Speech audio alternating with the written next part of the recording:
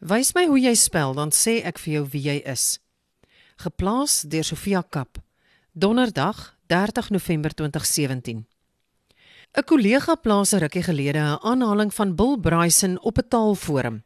Dit lui: 2 days before I left on the trip, I googled Favoloso Cafe. I was appalled to discover that most people didn't view it very favorably at all. One recent visitor pronounced himself disappointed, spelt with a double S and double T, with the experience. Well, here is a new rule. If you are too stupid to spell disappointed, even approximately correctly, you are not allowed to take part in public discourse at any level. We live in a world that has practically no appreciation for quality, tradition, or classiness, and in which people who can't spell even common words get to decide what survives. That can't be right, surely. I was, as a TripAdvisor correspondent might put it, deeply troubled. Ek hoef seker nie hier te sê wat die reaksie op die plasing was nie. Die kollega en Bill Bryson is oor die kolle gehaal oor hulle spellingsnobisme en iemand was namens almal met disleksie geafronteer oor onverdraagsaamheid en mense se totale gebrek aan deernis. Ek ken nie vir Bill Bryson persoonlik nie en gaan hom nie verdedig nie, maar ek ken my kollega en weet darm, hy is nie aan een van die aantuigings skuldig nie. Die opstootjie het my egter aan die dink gesit. Dit is nie die eerste keer dat kritiek oor spelling mense kwaad maak nie, en die geskil draai elke keer hier kort diskant bloedvergieting. Dit het my laat wonder wat die geskikte reaksie op Bill Bryson se uitlatings behoort te wees. Wat is die plek en rol van spelling, en hoe moet ons dink oor mense wat nie die vaardigheid kan bemeester nie?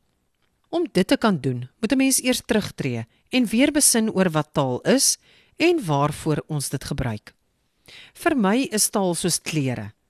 Dit is lank gelede in die eerste plek geskep as 'n instrument waarmee ons in hierdie wêreld moet oorleef. Ja, dit is presies hoe belangrik die twee goed is. Sonder klere is ons aan die elemente uitgelewer. Sonder taal het ons geen manier om met mense te skakel nie.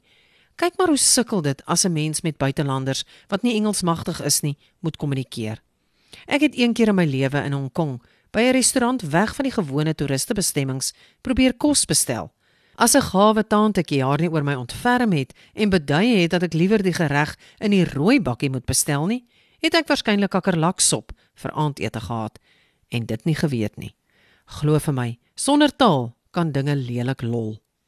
Maar, soos klere, het taal met die tyd saam bykomende betekenis gekry, wat nie meer net op die vlak van oorlewing lê nie. Klere beskerm ons nie net nie, dit gee ook 'n klomp goed van ons te kenne. Dit merk ons as lede van 'n bepaalde kultuur. Dit sê vir mense hoe oud ons is, aan watter gender ons behoort, hoeveel geld ons het. Ja, ons wys af met ons klere en verklap selfs waar ons woon. Durbanite het nie sommer jasse nie. Kaapenaar se jasse is reënbestand en Bloemfonteiner se jasse het diep sakke waarin jy jou hande kan steek sonder om jou handskoene uit te trek. As jy in die middel van die winter met 'n T-hemp en 'n kortbroek rondloop, is jy waarskynlik 'n student op tikkies. As jy in die somer 'n trui en 'n mus aantrek, is jy 'n Zululander wat 'n koue front oorleef. So werk taal ook. As jy sê help in plaas van help, lê jou wortels in die Kalahari. As jy nog sê van my lewe of al miskien, is jy waarskynlik ouer as 60. As jy sê want sy is cool soos dit, is jy waarskynlik jonger as 20.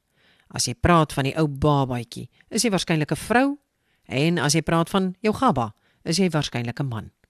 As jy woorde soos diglossie, kriewel en geolik in jou aktiewe woordeskat het, is jy waarskynlik 'n variasietaalkundige.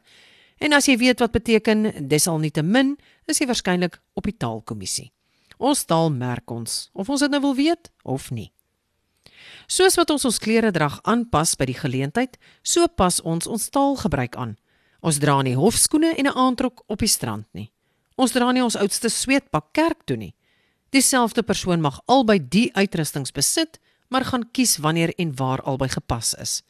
Nee, niemand gaan iemand met 'n gestremdheid kwaadlik neem dat hulle kusklere anders lyk as ons nie.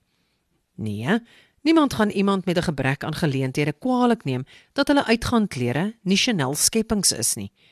Maar as jy die tyd, geld en geleentheid het om gepas aan te trek en jy daag met flenters aan jou bas by 'n openbare geleentheid op, gaan die wenkbroue lig.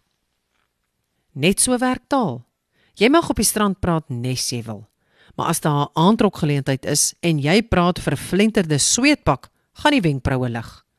As jy, met woordeboek en speltoetsers tot jou beskikking, op 'n openbare forum slordig skryf, moet jy verlief neem dat mense jou gaan kritiseer. Wat ons nie mag doen nie, is om oordeele oor mense se karakter te maak op grond van wat hulle aantrek of hoe hulle skryf. Iemand is nie dom, sleg of onaangenaam omdat hulle nie netjies aantrek of sleg spel nie. Hulle menings is nie ongeldig nie en hulle demokratiese reg om aan openbare debatte deel te neem mag nie ingekort word op grond van hulle voorkoms of hulle spelling nie. En die slegte gewoonte van sommige gespreksgenote om iemand oor hulle spelling aan te val as die persoon se standpunt hulle nie aanstaan nie, is sommer net gemeen. Daarom moet ek nou ongelukkig soveel as wat ek van meneer Bryson hou, van hom verskil.